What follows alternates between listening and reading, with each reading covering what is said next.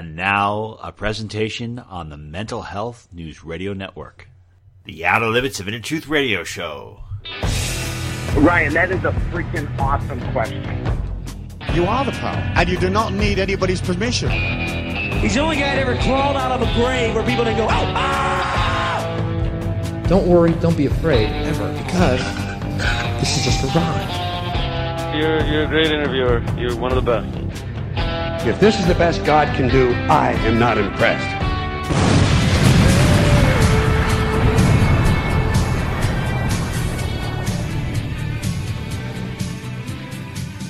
Good evening, everyone, and welcome to the Outer Limits of Inner Truth Radio Show. OuterLimitsRadio.com. I'm your host, Ryan. So, how are you doing? Same stuff, different day in some places of the world. I don't like this lockdown stuff. I don't like being told what to do. As a matter of fact, I don't listen to what these people say, these supposed leaders. Stay inside. Do this. Do that. I don't listen. I don't care. I'm a sovereign being. I do whatever the hell I want. I do not impose my will upon other people. I do not try to harm anyone. But I will not be told by these sociopathic losers what to do. And I can't wait to see more of the world stand up to this bullshit. And I think it's happening right now. I think it's really good. And our featured guest is going to talk about that. Before we begin, I just want to bring to your attention that I tried something a little weird. I stood in front of the mirror and I started drinking. I wanted to see how many drinks it would take me to find myself attractive. Well, after the 7th beer, I started getting somewhere, and it was about the 8th that I was like, you know what? If I was the only person at the bar, if I was the last person at the bar, I'd probably take me home by then. But I didn't want to go beyond 8. But that's what we're doing right now, folks. That is what's going on. When you have these little pissant sociopaths trying to tell you what to do, you find yourself certain periods and times, because the restaurants are closed, so you stand in front of a mirror and you see how many beers it takes for you to find yourself attractive. That's where we are. We got to stand up. We got to turn stuff around right away. And let's bring on our featured guest to see how we can do that. Welcoming to the program is Mr. Julian Rose. He is a writer, organic farmer, international activist, holistic practitioner, and teacher. 2 of Julian's books, Creative Solutions to World in Crisis and Overcoming the Robotic Mind, Why Humanity Must Come Through, are very relevant right now. More about Julian by going to his website at julianrose.info. Mr. Rose, welcome to our show. Yep, thanks very much. Glad to be here. Thank you. Well, I'm glad to have you with us. I read an article of yours on Activist Post, which is a great site, activistpost.com, about puppet dictators playing the COVID card too far. So, I don't know what you are saying, but in the U.S., I have to say I'm seeing a lot more hopeful. I'm a lot more hopeful and a lot more hopeful because I think people have had enough. They're being pushed too far. They've had their lives overturned too much. And I wonder if that was against the design of the controllers, that they were just trying to get people to be accustomed to this. But has it gone awry? And what is your perspective on this? Well, I certainly am glad to hear you say that. That is the information we're all waiting to hear, that someone's been pushed, that a lot of people have been pushed too far. And that is why I call the article under that title, Puppet Dictators Play a COVID Card Too Far. Because my take is this, that they've been following behavior patterns for a very long time. We know that, centuries even. And they've noticed that people are very passive. And they've noted they're very distracted. And then they've noted they're very narcissistic, concerned only with ourselves and all the rest of it. So they must have sat around thinking, look, these people, we can do anything. We can do absolutely anything now. And they will obey and they will go along with it. And if we push the fear factor into the mix too, then they'll be even more compliant. And for instance, if we suggest we're going to vaccinate everybody, it'll scare the hell out of them and it'll make them even easier to control. But I did have this feeling, particularly this year, that there's another element that's involved in all this, actually, another dimension.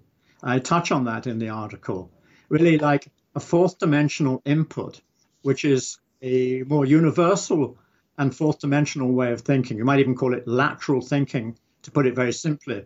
And on that level, there are more and more people waking up, and those people can see what's going on. They can see how they're being completely screwed and used. And they are also the people that are likely to lead the charge when it comes to taking very serious recourse. Okay, I've got a couple questions for you. With regards to this fourth dimension, this type of thinking, do you foresee it or perceive it more as people are no longer looking at the controls that have been pushed upon them? Do you see that as more along the lines of, okay, well, they're just becoming more awakened to their nature, they're becoming more spiritual, or they're allowing more of their spirit within their human body?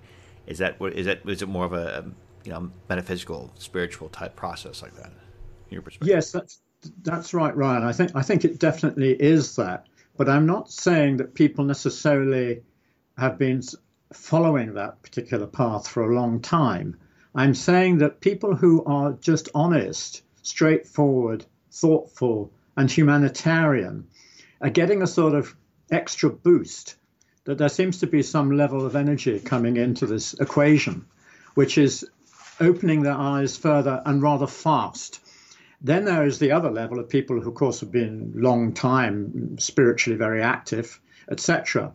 They have been aware pretty much for a very long time exactly what's going on, but their numbers are pretty small. And most of them tend to be more meditators, they're inward looking, not outward action orientated. Now, in my life, I've discovered that that's two parts of one whole. And where we've made the mistake in the past is thinking it's either looking inward or it's being an activist, but not both. And where the difference is arriving now is that it's both. And when those two come together, we have very serious power. Yeah, I would love to see more of it. See people having greater power. A gentleman who I followed, I think he's a really interesting philosopher, Larkin. His name is Larkin Rose. He says that the final battle between freedom and tyranny is not going to be something spectacular. It's not going to be anything like Hollywood. It's going to be a series of people just turning away and no longer becoming comfortable with the idea of giving the belief in authority. They're just going to walk away. It's going to be very slow. It's going to be kind of a wishy-washy kind of ending. Well, how do you foresee it? Do you think it's going to be some kind of big epic battle where the people are going to have to stand up and fight, and it's going to be like Hollywood, esque, or is it going to be something simple where we just say, you know what? No, we're not giving you any more power? Because if you look in the U.S., there have been a couple sheriffs in various states that are no longer going to enforce these psychotic laws that these control freaks came up with. Like, no, it's not constitutional. We're not going to enforce it any longer. That's it. And once these control freaks lose their muscle, they did nothing. So how do you perceive it? Well, actually, I like what you said to start with there. I think it's the phrase is, we do not consent. It is turning away. I think this is an accurate description. I mean, there might be some forward type battling as well. Who knows what the mix might not involve. But the turning away and we do not consent factor is, I think, the first line of this particular battle, because we haven't had the courage necessarily, or the numbers, or the sense of purpose, passion possibly even, which is rising up at this moment before. I would give an example of, for instance, the 5G issue. This is talking, we're talking about radiation of microwaves, and the fact that none of the authorities, at least in Europe, appear to have any control at all over where the masts are put. You tell your local authority, look, we don't want it, thanks. And they say, well, we don't have any authority to say yes or no. The telecoms, they come in and they just do it. And that's it, But we do, of course, we're interested in the levels and whether the levels are complying with the INCPR and all the rest of it.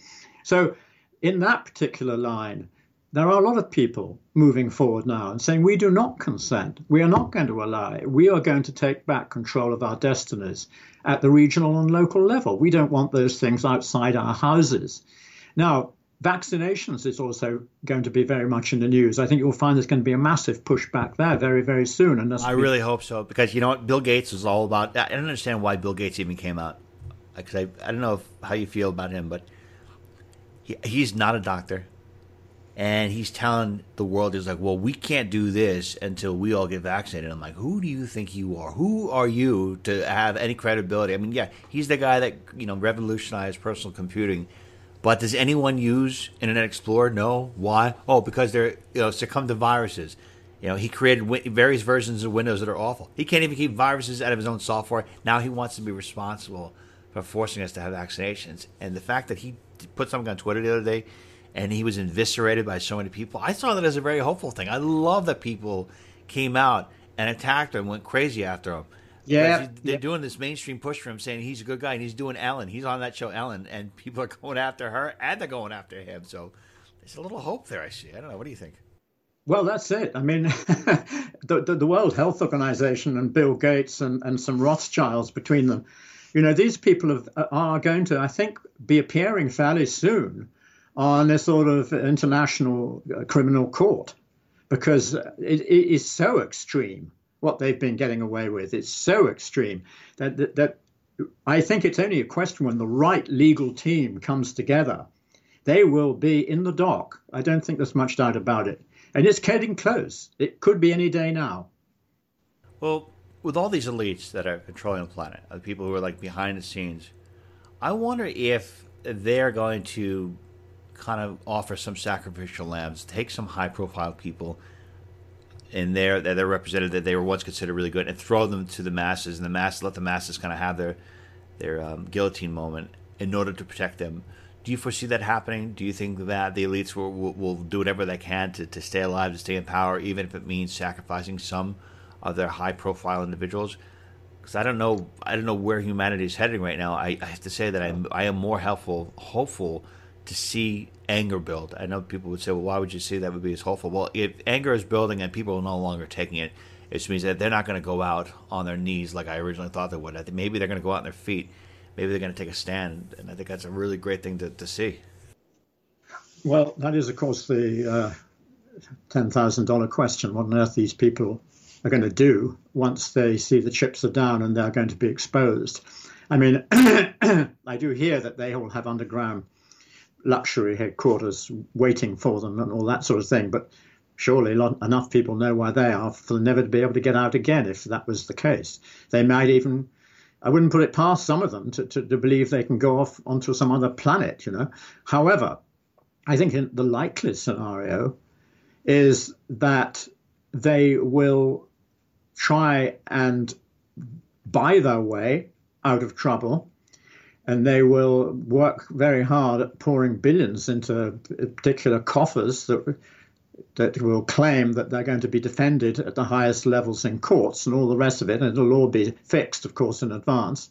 But once that fails, and I think this is going to speed up, I think these sort of people are going to find themselves deflated. And this again comes back to the fourth dimensional issue. If you go so against nature in your own being that you block out your own, so to speak, human DNA, when I think these people are very close to that, eventually nature rebels. Not just people, nature itself rebels, and we are part of nature. And they will literally succumb, maybe to the very virus that they've been trying to get everyone else to succumb to. Hopefully it'll turn that way. But one of the things I noted in your article, I thought this was pretty cool. You said, not only on the Earth plane are we being subjected to deep challenge, but on a cosmic level, we are also being taunted, ever more taunted to wake up. Where is this taunting coming from? Do you think that Earth is just one of many planets out there that has got to go through its own, growing up period? Who would be taunting us? Who would be taunting humanity to wake up? Well, now you're touching on a very deep level here. And of course, I was indeed stating that in the article. What I was saying is the law of unintended consequences is not actually a law of unintended consequences. It's a law of intended consequences. So when you get something as extreme as this current 3 billion people house arrest, lockdown, and all the horrors that go with it, and people in a state of fear, it isn't necessarily pure evil manifesting which is going to destroy us. It could be part of the divine Leela, master plan, that having noticed our divine creator, if you like, our creator, the source, may have noticed that people never seem to act until they're pushed right up against the wall. And maybe this is the play at this particular point in time to get past the critical mass factor, the 100th monkey and all that. Maybe it does, and it will literally take that. And therefore, we can see that there is a cosmic element even in the nasty side. You could say playing the dark card on humanity might force humanity to see the light. I hope it does see the light. And from your perspective, just curious, I'm looking for hope, Julian. I'm really trying to find hope. Some people I talk with, they don't have any hope. I don't have a lot of hope, but I'm starting to see a little bit more of it by seeing that, at least the resistance, at least people resisting. And when I see people resisting, I see people asserting their freedoms, I start to get hope. So what do you think needs to happen in order for people, for that hope to rise exponentially? What do you think are some things that would need to happen that would galvanize hope in humanity, that would galvanize people to say, look, we want to live this particular way. We don't want to live in the dark ages. There's a reason for us to go this way. What would you say would be something that would increase that dramatically?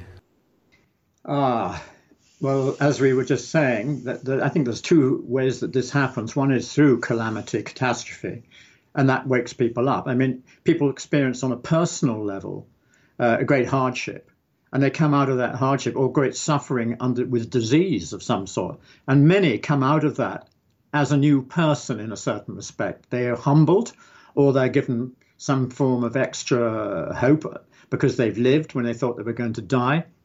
If you imagine that happening on a more collective level, because of the nature of the process of change which we're going through on the planet and also probably in the galaxy, if you looked at it on a collective level, you could say we're all going through this process, this metamorphoses. We're dropping off baggage as we stand. We're opening up to what seems to be the impossible. We're getting rid of things which we thought were absolutely essential to our daily life. Bad habits. Come on, we've all got hundreds of them.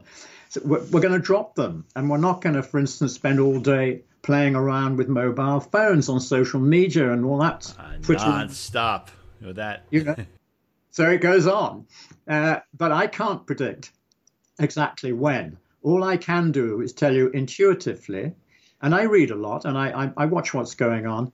Intuitively, I feel there is big hope at this particular point in time, and that as long as people are kind and good to each other, as long as we don't cut each other off, as long as we don't succumb to the famous divide and conquer plan, which the cabal is pushing on us, as long as we overcome fear, if we can do those two things, go on being humanitarian and kind to each other and overcome fear, the change will take place. Julian, let's say, for example, you have been appointed the head of the cabal, and your goal is to enslave humanity. So I've got two questions. What would be three things that you would be doing in order to ensure that humanity is enslaved and ensure that this plan comes to fruition? And from your perspective, what would you say would be three things that you'd be afraid of? What do you think the cabal has any things that they fear? And what would they be on the lookout looking for? What would they fear? Well, I'll do the first one first. They're incredibly clever. I don't mean to say they are, but there's some hidden conductor, as I said in my article, who is behind the orchestra pit in a very dark place. And that person, those people, they're working with the dark side. They're working with satanic forces. They're Masonic, they're Masons and things like this, They're into paedophilia, they're into child sacrificing, they're into the worst and most horrific things that one can imagine. Just as certain other people on this planet are into the best and most wonderful and light things that can ever happen. There's always these two sides. Within the universe and within the divine Leela, those two sides exist. There isn't really good and evil quite literally. There's two sides one is the opposite of the other. So what they would do, I think, to try and cap this off would be something very similar to what's happening at this very moment in time. They would try and say, there's a massive pandemic and a virus, and we've got to deal with it. And we're going to chip you, and we're going to give you a vaccine containing some pretty nasty things, which are going to be linked up with 5G. And you're going to watch everything you do, and we're going to really enjoy watching you slowly die. That's the sort of plan. Heavens, there are 101 different possibilities, but it's a pretty powerful one. Now, what would they be afraid of? That's more clear, actually. Since they are non-empathetic, they do not feel love, they do not feel joy, they do not recognize beauty, they do not feel compassion. Now, that is an incredible thing in its own right, which people can't actually believe, but I do believe that's correct. Or if they do experience those things, they experience them at an absolute minimum, which is why they're so interested in control. They're interested in ultimate outer power, whereas we, humanity, are interested in developing our full potential of inner power. We're interested in the opposite things. They're interested in possession, and we're interested in being as spiritual, beautiful people. So that is what would scare them. If they start seeing that their dark side stuff is not having the effect that they assume it will have, they will be scared. Where does the dark side come from? I mean, what is the origin of that in terms of does that dark force exist on other planets, or is it just in the cornerstone of humanity? Like, what kind of where does the origin of that darkness? Because we always try to find the origin of love and light, and just about everyone we've talked with that's had a near-death experience, they said they go to a place and it's always peaceful. Even people, I guess, have gone to hell, eventually saw some kind of light at the end. So my perspective, based on the people we've interviewed, is that infinite love and infinite light, that is the universe's default origin. That apparently that is the only truth within the universe. So I'm curious where the origin of the darkness, of the evil, does come from, and how deep does it go? Does it go all the way at the top, at the deepest level of consciousness, or does it kind of end beyond, like, a dimension outside of humanity? Is it only a human perception? Is it only human nature, animalistic nature, that is evil? What is your perception?